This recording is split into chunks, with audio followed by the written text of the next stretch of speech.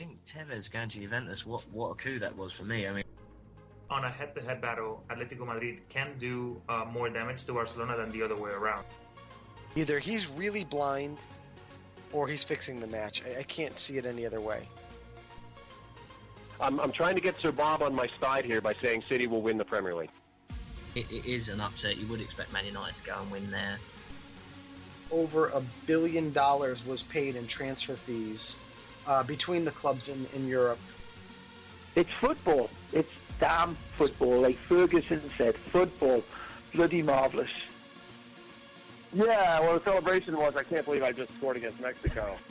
At one point, Parma, I think it's only like 224 players under contract. Hey, they're going to throw me out of here, fellas. You're going to get me arrested on your show.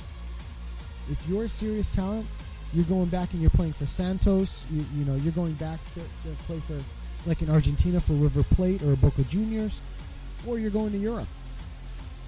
He looked like the Ryan Giggs of old. He was more creative than any player on the pitch.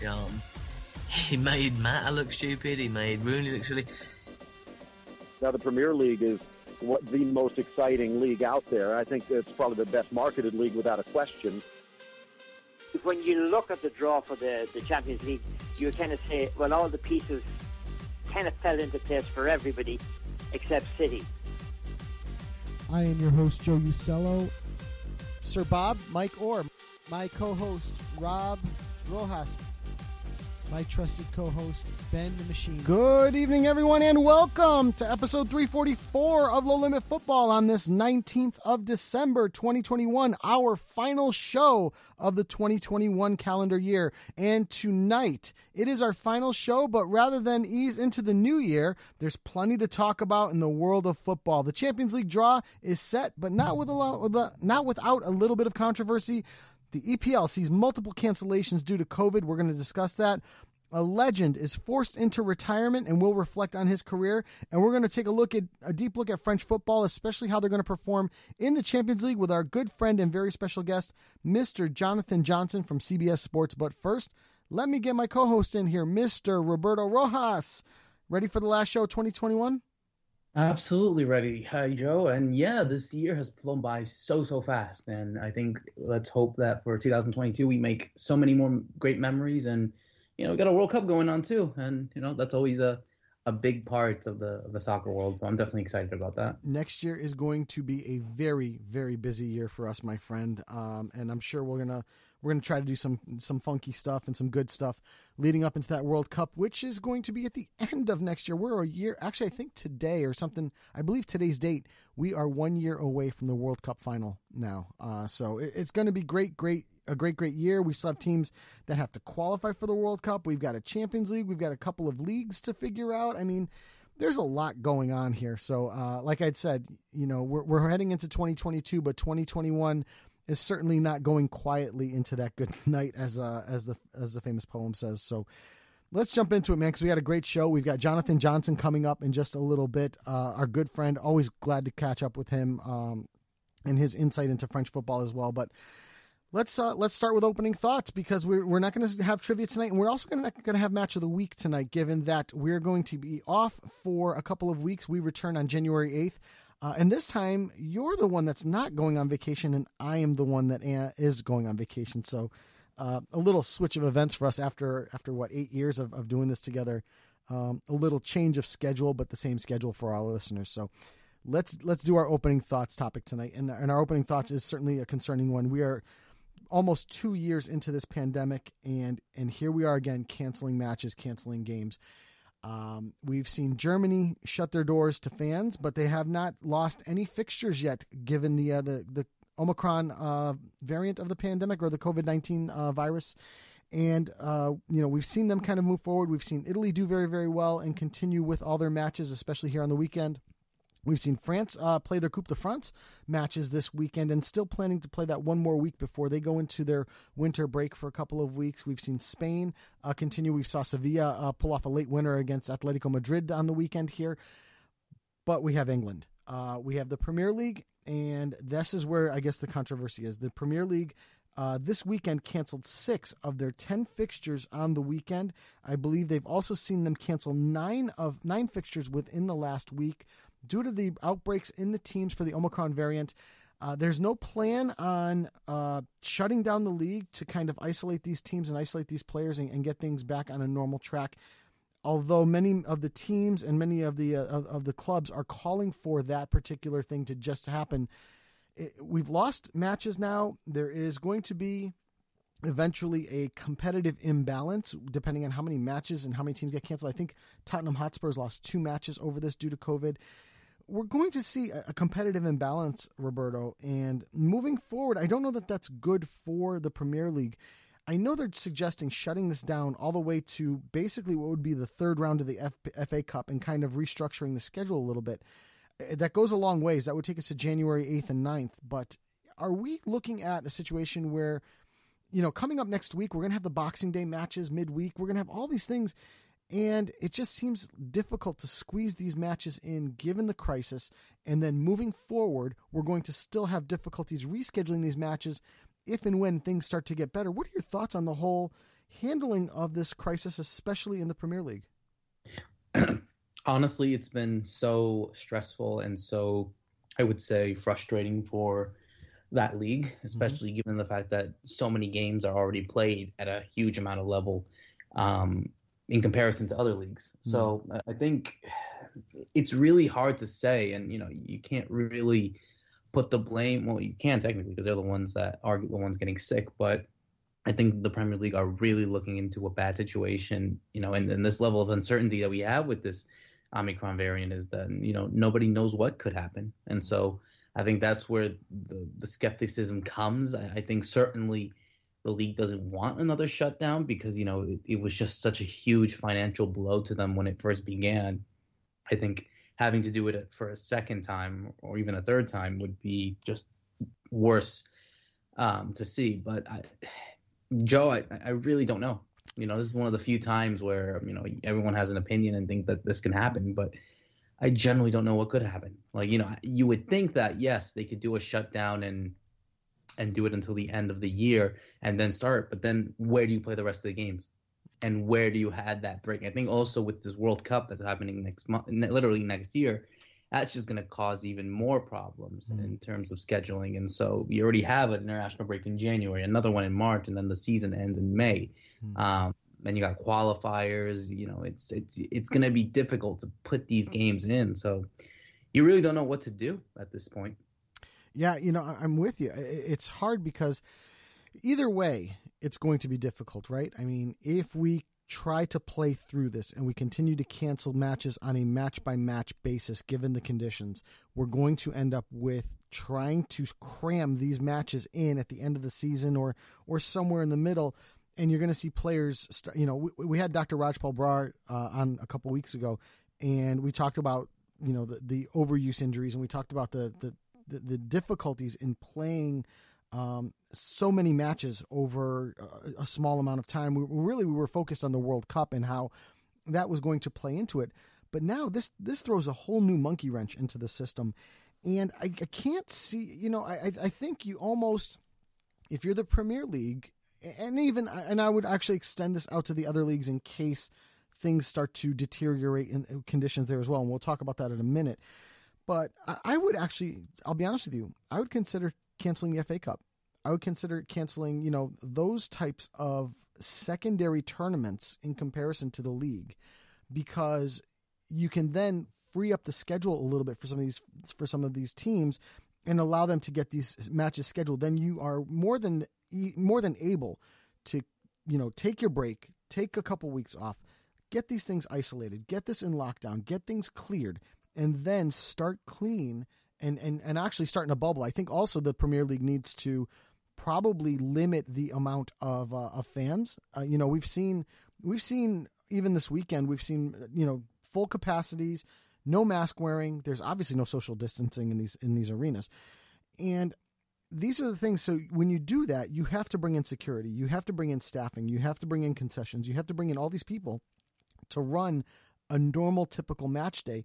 You're putting more people into the mix. You're putting, and you're constraining them. You're physically unable to social distance, and this is going to just perpetuate this problem. So I really think the England and the Premier League and the FA should literally look at the beginning here and look at saying, you know what, let's shut down the FA Cup. Now we're going to grab all these dates and we're going to be able to fill in these Premier League matches, cut the stadiums down to 50%, even 25%, or shut them down like you did in Germany. Have these players take 2 weeks off, get healthy, and then move forward, knowing that we have these dates to be able to backfill when we need them. I think that is probably going to be part of the solution. I don't think it's fair to the players, especially let's talk about like a Manchester City, right? Or Chelsea, where you're going to have FA Cup, you're going to have league matches, you're going to have Champions League, home and away dates. You're going to be playing a match every 2 days. And it is just going to be a burden that these players physically are not going to be able to handle. We're going to see multiple injuries. We're going to have Dr. Brar back on because we're going to talk about 1 million overuse injuries. One of the things I want to bring up, and again, I don't want this to go down a political road because I know everyone has their particular views. I have mine, you have yours. Whether they match or not is not important here. But one of the facts that I want to point out, comes from Michael Savage's Twitter, who also, I believe, Sky Sports also tweeted these statistics. And you look at the vaccination rates of players and of teams and of leagues. And just reading from his tweet, we look at the Serie A, which is the highest. And it makes sense because Italy was so hard hit at the beginning of this pandemic that I think that Italians in general are a little more focused on the safety. You're going to get your protests. You're going to get your people that don't want to have, vaccine passports and all that stuff. And this is not what we're talking about. And you look at the age group, and the age group is I would say, 18 to 35, right, Roberto? This is what we're looking at for all the leagues. The Serie A is 98% vaccinated among their players. That is an incredible statistic. Second best, Ligue 1, and we're going to talk to Jonathan Johnson about this in a minute, 95% vaccinated. The Bundesliga, 94%. La Liga in Spain, 92.8%, so 93%. Where does the Premier League fall in? 68%. And I think for me, knowing what I know behind the science, and you and I are both triple jabbed, right? You and I both went out, got our 2-dose vaccine and our boosters. You and I are triple jabbed, and I really think that there is something to that for our safety and for our family safety. The statistics here don't lie. Ligue 1 hasn't shut down. The Bundesliga has not shut down. La Liga has not shut down. Serie A has not shut down. And when I watched the match on the weekend between Atalanta and Roma, when you looked in the stands, there I would say almost half of the spectators in the stands were masked, which you're not seeing in the Premier League. I think there's something to this. I think there's something to the masking. I think there's something to the vaccination rate of the players over the various leagues. And the result is England is canceling matches. We're not canceling them in the other 4 leagues. I'd like your thoughts on that because I think there is some truth and some proof that the vaccine actually works for what we're trying to do, and that is rid ourselves of this pandemic. What are your thoughts on this? Yeah, I mean, look, we're not going to sit here and be scientists and go into that kind of spiel, I would say. But, I think what we've seen, and, we were fortunate enough, and knock on wood, obviously, that this doesn't happen to us, that we have not gotten COVID yet. And so it proves that, obviously, we're putting in the precautions necessary, but also it shows that, the vaccines work. Mm-hmm. And the vaccines work to save you from not dying or getting to a hospital. You could still get it.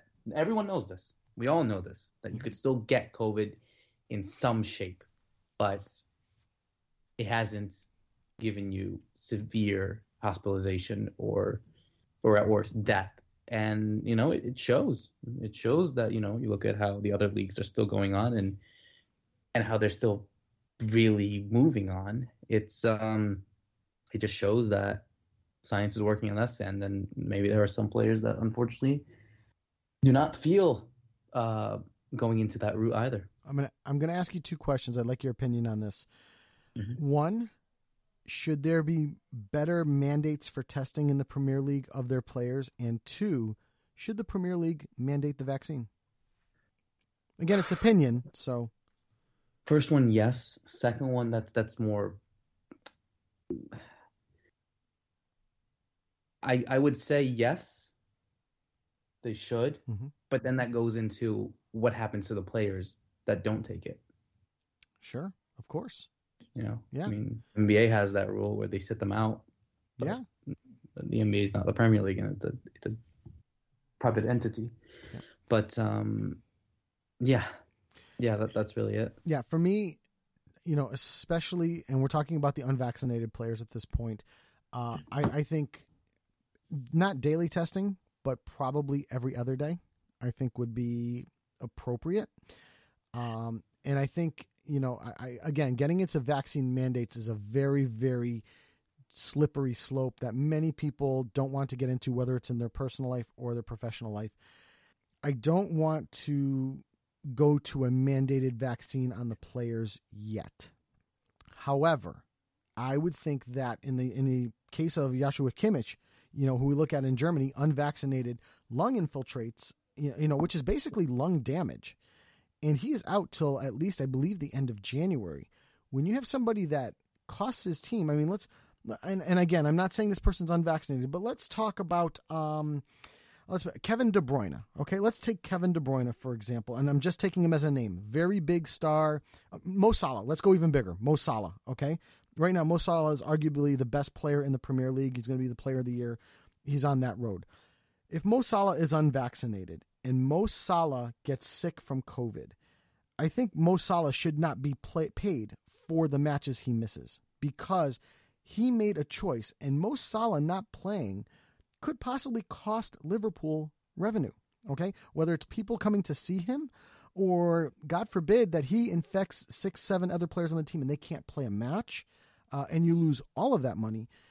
I think there should be, if you are going to take the responsibility of not becoming vaccinated, where we know the vaccine is a necessary evil, let's even call it that, but it's not even evil, but let's call it a necessary evil in terms of playing. If you make the conscious choice not to be vaccinated, I think the club has a right to dock you your pay when you miss matches because you have tested positive or you are physically ill because of COVID and not able to participate in the match. What are your thoughts on doing something like that? I know that Germany has pretty much moved forward with that, and Bayern Munich, as far as I know, they docked Joshua Kimmich's salary. What are your thoughts on the Premier League making that kind of statement?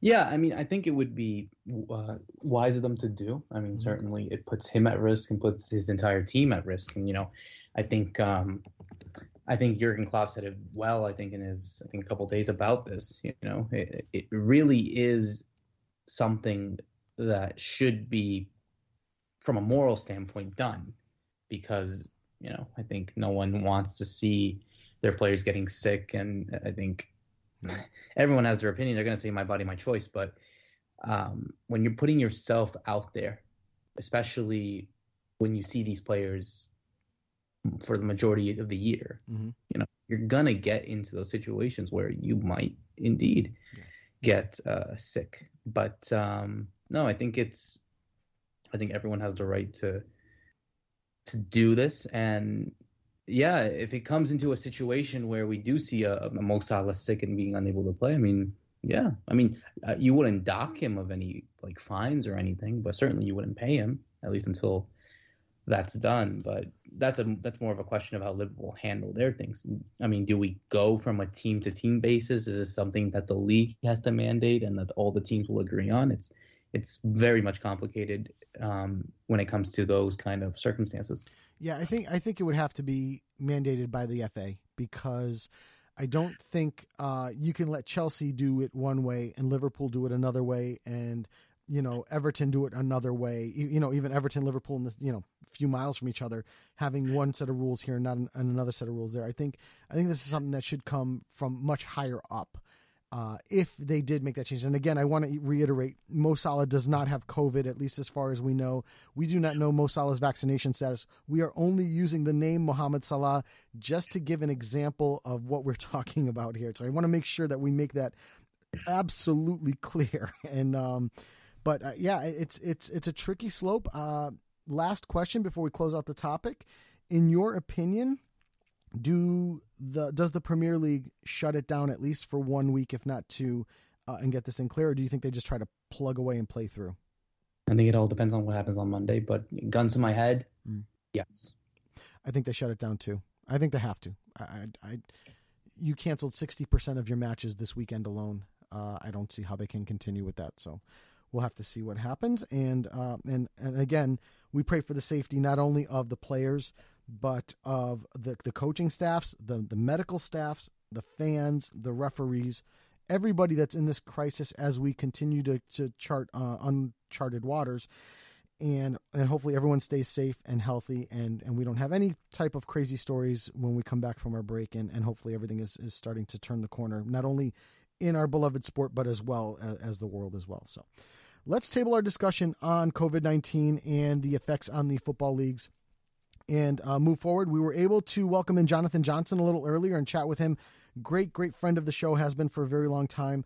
Legal and representative for CBS Sports. We got to talk about COVID. We got to talk about PSG. We talked about Messi. We talked about Lille, which was fantastic, and Jonathan David. And it was a fantastic discussion. So without further ado, the Jonathan Johnson interview. And joining us now on Low Limit Football from CBS Sports, our very good friend, Mr. Jonathan Johnson. Jonathan, welcome to the show. It's great to have you back, especially for our last show of 2021. I want to jump into things because I know we have a lot to talk about tonight. Roberto and I have been discussing the whole COVID situation, especially in the Premier League, how matches have been canceled this weekend, and we're not quite seeing that in the French league. We're not seeing it in the Bundesliga, although the Bundesliga is shut off to fans. Even in Italy, Spain, we're not seeing those matches canceled where we are in the Premier League. In your opinion, what have some of the other leagues done right that the Premier League has done wrong to end up where we are right now? Hey there, guys. Great to be back on with you. Thanks for having me on. I think, the scenes we're seeing in the Premier League at the moment are sadly inevitable. I mean, I think just a cursory glance at the statistics in terms of vaccinations shows already where the problem lies. I think, if I'm not mistaken, the Premier League is under 70%, whereas a league like my own Ligue 1 in France is around 95, if not higher. So, just that alone, I think, shows why, this is not impacting football in many of these European countries yet, although we are starting to get, outbreaks in certain squads. And Real Madrid have been dealing with a fair bit of that recently, Bordeaux here in France as well. So perhaps it is something that's going to become more of an issue in the next couple of weeks. But then again, it might not derail the season as much because these European leagues are not leagues that insist on ploughing on through the festive period like the Premier League does. And the other thing that I think plays a major factor, and I was saying this in a conversation on Twitter earlier, is the fact that the UK, compared to France, and I can only compare it to France because it's where I live, and I've been back to visit the UK a couple of months ago, so I've seen what it's like post-COVID. I was stunned by the lack of basic sanitary rules that are just not applied simply in the UK compared to France. For example, showing your vaccination pass, being made to wear masks on public transport. None of that was being enforced when I was there a couple of months ago at the end of October.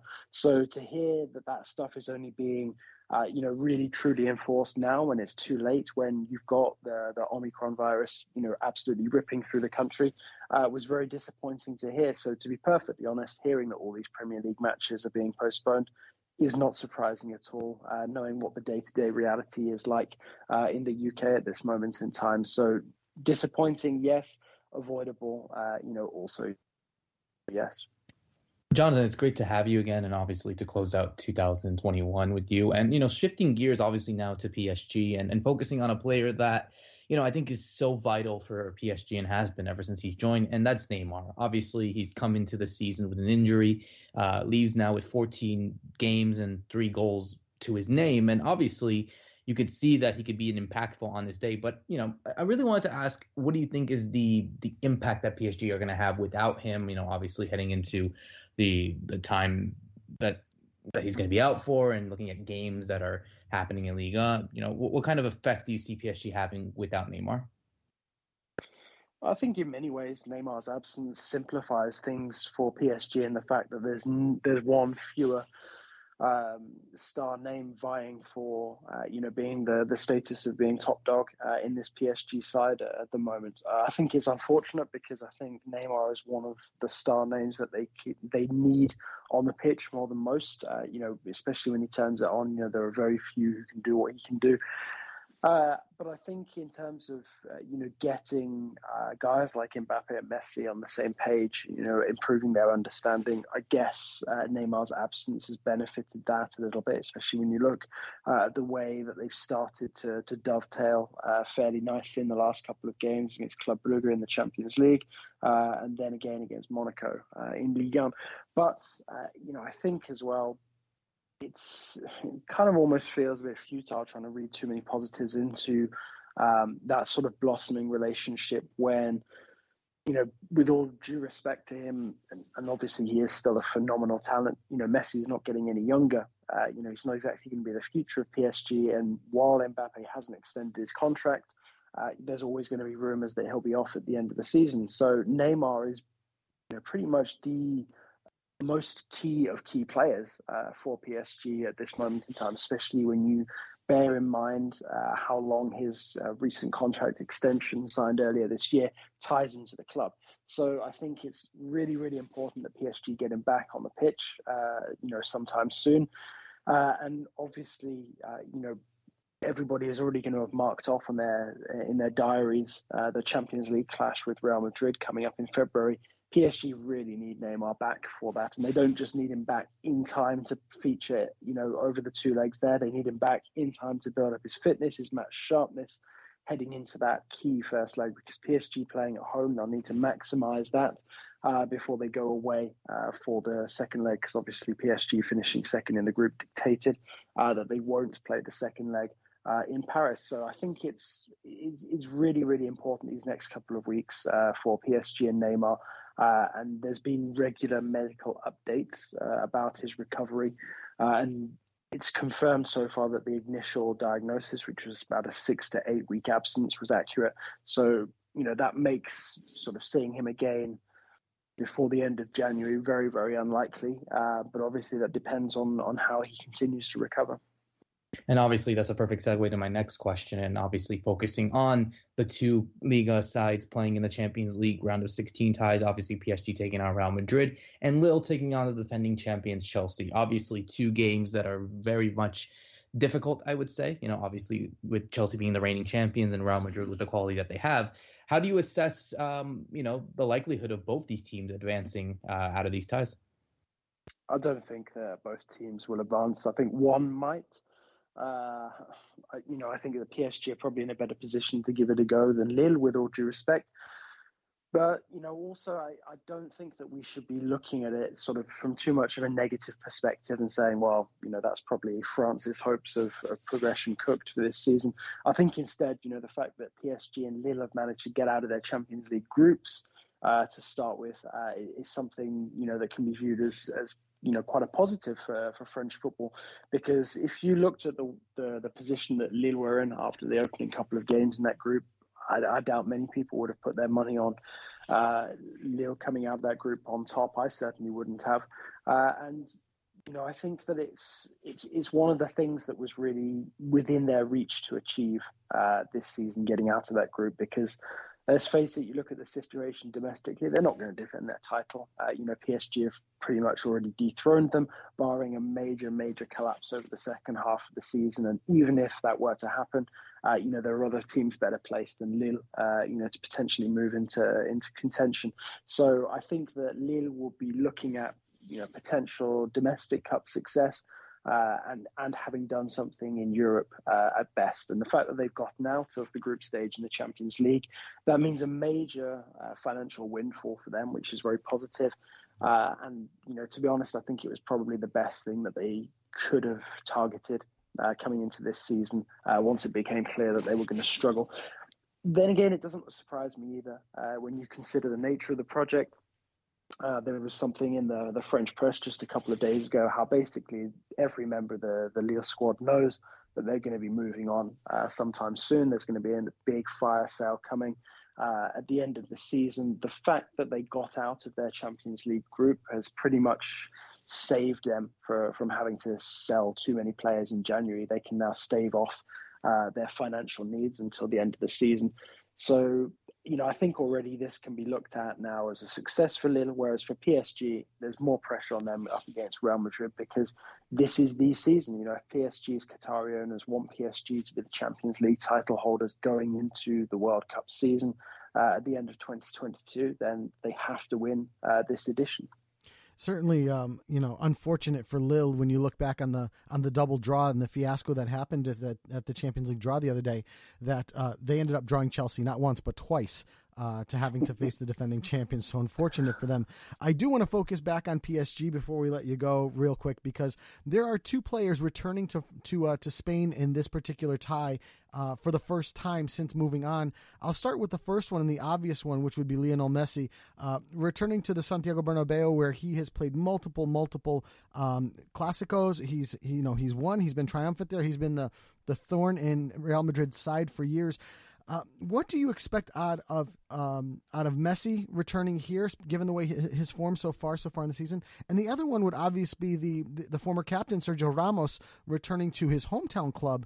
Although he's been injured and he's only seen one match so far, according to my statistics, do you expect him to make the side going to Real Madrid, or do you see something different where Sergio Ramos is not featured in this particular tie? Well, that's a tough question. I mean, asking me right now if I expect that much from either of them going into those games against Real Madrid, the honest answer is no, not too much. I mean, okay, I guess you could look at Messi's stats in the Champions League and say that he's still delivering on that front. He's been very disappointing in terms of his performances in Ligue 1, but none of that disappointment, can even compare with the disaster that Sergio Ramos has been for PSG as a signing so far. He's barely, been able to get through 90 minutes. He's had major injury problems ever since signing. And I think that, despite the fact that he'll probably play this weekend, we're recording on the weekend where PSG will be in Coupe de France action on the Sunday. Despite the fact that he may well feature in this game, there's absolutely no guarantee that he'll be fighting fit come those two legs against Real Madrid. In an ideal world, obviously having two players with that sort of experience, will be a major boost for PSG, a huge asset, as is having somebody like Angel Di Maria as well, who, is very familiar with playing at Santiago Bernabeu, Keylor Navas as well. But, that experience is only useful if the players are going to play a key role. And at this moment in time, it's more likely that Messi, will be in a position to have an influence on those two legs than Sergio Ramos. Sure, if Ramos has, a solid January, that maybe puts him into contention, to potentially start in a game like that against Real. But at this moment in time, given his fitness record since signing, it would be a huge risk for Pochettino to plan or to build the defense around him too much ahead of those games against Real Madrid. He needs guys, whose fitness he can trust, and he knows that they'll be unlikely, to miss out because of some, small tweak or whatever in such a big fixture. And that's just not guaranteed with Ramos at this moment in time. He's just far too fragile at the wrong point in his career. So I'd say out of those two guys, I'd expect Messi to have more of an influence on it. But Messi really, really has to, develop and show more. We all know what he's capable of, but he hasn't shown that enough yet with PSG. Certainly not when you take into account what he's done domestically so far. Last question before we let you go. If you can give me one name for both Lille and for PSG that you kind of have your eye on going into these two legs of the Champions League, what would be those two player names that you would throw at me? I think for Lille, probably the guy that I'm keeping an eye on is Renato Sanchez, because if he's still a Lille player come the end of January, I think that'll be a boost for Lille, because I think before they got out of the Champions League group, he's probably one of the players who bigger clubs could have looked at and potentially prized away. And I think he is still quite influential in that Lille team. Obviously, we all know that the star, the main man is Jonathan David. He's scoring a tremendous amount of goals at the moment. Very, very impressive. and has stepped up to fill the void left by Burak Yilmaz, who's just basically dropped off the face of the earth in terms of form, extremely well. So kudos to him. But I keep an eye on Renato Sanchez because David is only as good as his supporting cast. He's not going to be able to score the goals if he doesn't get the chances created for him. And Sanchez, is extremely important in pulling the strings from midfield. For PSG, it's a sadly predictable name, but I'm going to have to say Marco Verratti because we all know that when Verratti isn't fit and in form, PSG basically just might as well not turn up. So I think going into those two legs against Real Madrid and Chelsea, respectively, I think that PSG will need Verratti at the absolute top of his game to stand a chance, and Lille will also need Sanchez to be, extremely influential for them to even have a chance of, not losing both of those games over two legs. I hope that Lille can surprise me and keep it tight and respectable. It just seems like a bit of a mismatch on paper. But for PSG and Real, two star-studded teams, that one should be a lot tighter in theory. And obviously last time out, when the two have met in the Champions League, we saw PSG win one of the group stage games and then draw the other. So, that should give them a bit of a boost. But Verratti is still so important to the way that PSG set up, the way that they play, the way that they try and control and dictate the tempo against big teams. So, he will be absolutely key again here. I love the Renato Sanchez mention, but the Verratti name, you absolutely read my mind. So great stuff. Jonathan, thank you for joining us on the show. Always a pleasure to have you, my friend. A very Merry Christmas and a happy, safe, and healthy New Year to you and the family. And we look forward to speaking with you again in 2022. Thanks a lot, guys. It's been an absolute pleasure. Happy holidays to both of you, and look forward to the next time. And special thanks again to Jonathan Johnson for joining us on the show. Roberto, we've got one more topic that we want to talk about, and it's a rather somber topic. We saw, I'll open the discussion because we saw what happened to Christian Eriksen at the Euros, just the horrifying scenes, and thankfully Christian Eriksen is better. He's on the mend. I know Inter have released him from his contract, and it looks like he's going to be starting his footballing career again. So, continued recovery for Christian Eriksen for sure. But not so lucky for Sergio Aguero and the superstar, the Manchester City legend, the Barcelona striker, announced his retirement from football due to a heart arrhythmia that was discovered just about a month ago as he came off the pitch playing for Barcelona. Came off the pitch with chest pains. They followed him. It's discovered to be a heart arrhythmia, and although they have tried to treat it to allow him to come back, it is not going to happen. So the 33-year-old this week announced his retirement from football. There is talk that he will be offered as an ambassador for Manchester City. This is a story coming from the Mail. And he's got a job offer to be Manchester City's ambassador. I think this corresponds very, very well with the fact that if we look at the City property and City Group property in NYCFC winning the MLS Cup earlier a week ago, I think this is a great opportunity for him, but unfortunately, losing Sergio Aguero to this heart arrhythmia, losing him sooner than we really needed to, and especially for Barcelona as well, losing a player that they really desperately needed. I'm going to read you to some of his statistics from the iDiski Times tweet. Manchester City, he played 390 matches, scored 260 goals, and won 15 trophies. At Atletico Madrid, 230 matches, 100 goals, and 2 trophies. At Independiente in Argentina, 38 games and 18 goals. It was always thought that he was going to go back there and finish his career. Barcelona, obviously a very short time there, 5 matches, 1 goal. And for the Argentinian national team, 101 matches, 41 goals, and the 1 trophy.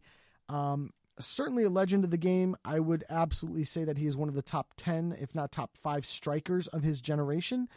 And it's unfortunate, like I said, to see his career cut, and not that he had a much longer career left ahead of him, but to see it cut so soon is very, very unfortunate. But we are grateful that we still have Sergio Aguero with us and that he will continue his footballing career in a different capacity moving forward. I think he'll be great as an ambassador and certainly just a legend overall. I'd like your reflections on him. My favorite memory of Sergio Aguero is scoring that goal for Manchester City in stoppage time to win them that first championship in this string of this quote unquote City dynasty. Just a magical moment from him, and he was always good for a goal somewhere. What are your thoughts on Sergio Aguero, my friend? I think he has been, one of the top strikers of his generation. I think, he's always been a player that has, continuously showed up for the teams that he's played for, Mm-hmm. And I think his career is definitely one to remember for. I think, it's sad, but also a bit bittersweet as well that it has to come so soon. The fact that he was able to win, like you said, he was the main guy that helped Manchester City win the Premier League after so much time. I think he will always have a special place in the hearts of City fans around the world.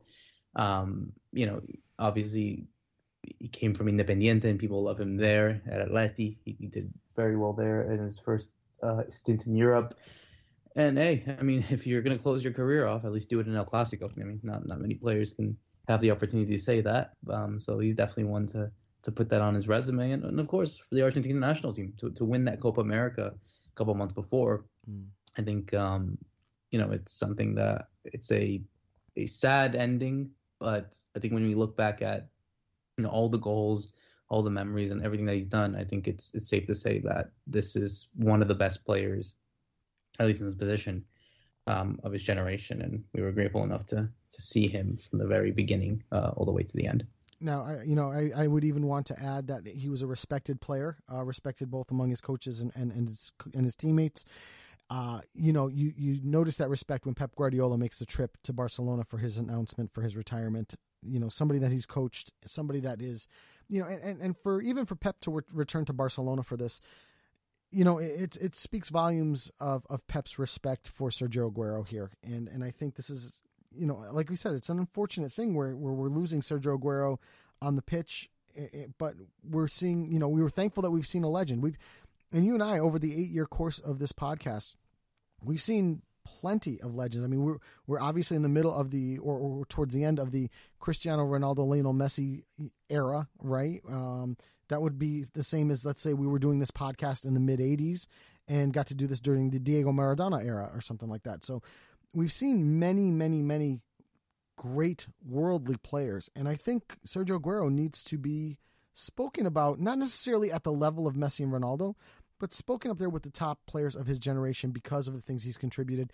And this is not a top 5 list for me or that kind of thing. I think there are many, many players that we would look at. We look at Gigi Buffon, we look at Giorgio Chiellini, we look at a bunch of these players that play in this era that Sergio Aguero played in over the last 10, 15 years, Robert Lewandowski and those types.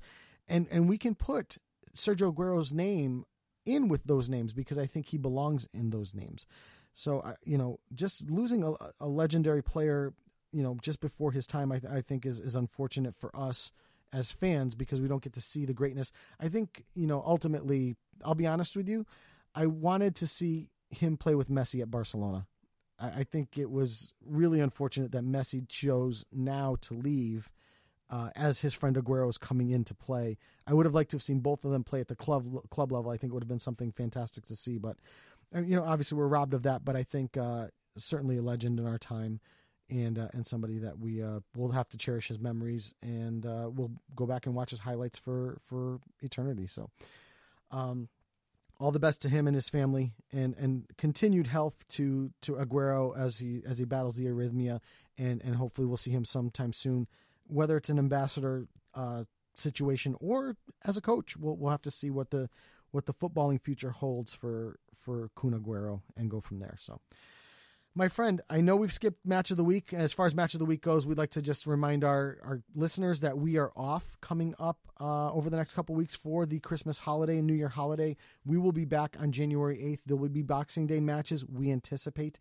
But many of the leagues will start to shut down as we move into this lull, and I think it's a timely lull given the topic of COVID that we talked about earlier, that hopefully things get straightened out and we move forward without any glitches in our beloved sport, no matter what. So, my friend, I have nothing left on the docket for the year.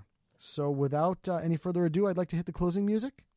Let's do it. All right, here we go. 2021, goodbye. So, for episode 344 of Low Limit Football, special thanks again to Jonathan Johnson for joining us on the show. As previously mentioned, we will be off the next couple weeks. We will be returning on January 8th with our latest podcast, episode 345, and hope to bring you in 2022 nothing but great content and great guests as well. We'd like to thank all our listeners for giving us a great 2021 and bearing with us. And as we move into 2022, hope to bring you some great shows. So to you, my friend, Mr. Rojas, I would like to wish you a very, very Merry Christmas, a very safe, happy, and healthy 2022, and many more years of doing this together. And thank you for all you do, my friend. Any final words as we hit the closing music? No, thank you to you as well. Thank you to everyone who's been listening and tuning in, for giving us the support as we enter into a new year. And here's hoping for many more great memories in 2022. Fantastic stuff. So, for episode 344 of Low Limit Football, I am Joe Usello. Roberto Rojas. Thanks for listening, everyone, and Happy New Year. Good night.